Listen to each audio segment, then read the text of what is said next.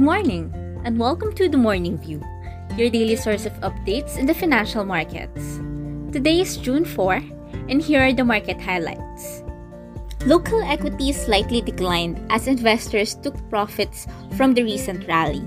The catalysts of the rally were MSCI rebalancing and the passing of Bayanihan 3. The Philippine Stock Exchange Index finished at 6,791.9.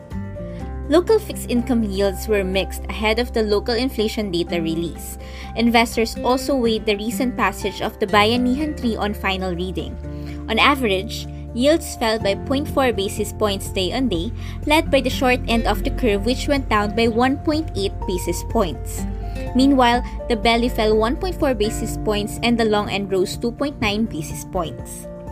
The Philippine peso was flat as investors weighed the continued increase in the national government's outstanding debt.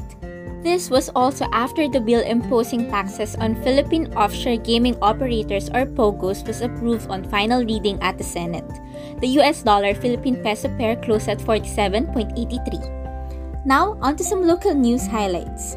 Data from the Bureau of Treasury or BTR showed that national government's outstanding debt rose 27.9% year-on-year to about 11 trillion pesos in April 2021. This was also higher than the 10.8 trillion posted in the period ending March 2021 as the BTR issued more government securities both locally and abroad. 71% of the total debt portfolio were from domestic lenders while 29% were from external sources. We turn our spotlight of the day over to Converged Information and Communications Technology Solutions, which acquired shares in Digital Crossing Incorporated and Asian Netcom Philippines Corporation for $4.84 million and $2.66 million respectively. This will give Converge control over East Asia crossing cables as it seeks to expand its international cable segment. Meanwhile, at the overseas markets, U.S. equities pulled back despite a better-than-expected unemployment claims report as the market focused on inflation concerns, possibly prompting the Fed to adjust its policy. U.S. jobless claims dropped to a seasonally adjusted 385,000 for the week ending May 29 from 415,000 in the week prior. The Dow Jones closed at 34,577 while S&P 500 closed at 4,192.9. European equities slightly receded as investors look ahead to potentially pivotal U.S. jobs or payroll data to be released on Friday.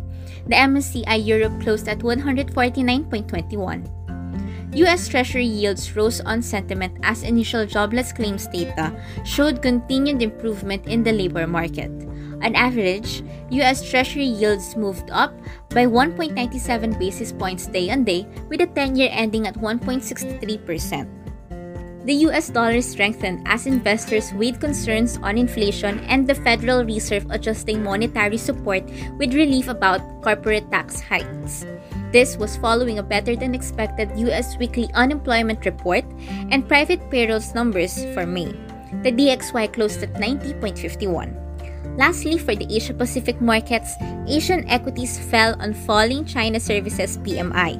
The Caixin Market Services PMI or Purchasing Managers Index for May came in at 55.1 from 56.3 in April. The MSCI Asia-Pacific ex-Japan closed at 705.41.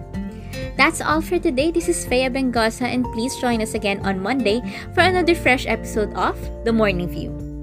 BPI Asset Management and Trust Corporation is regulated by the Bangko Sentral ng Pilipinas.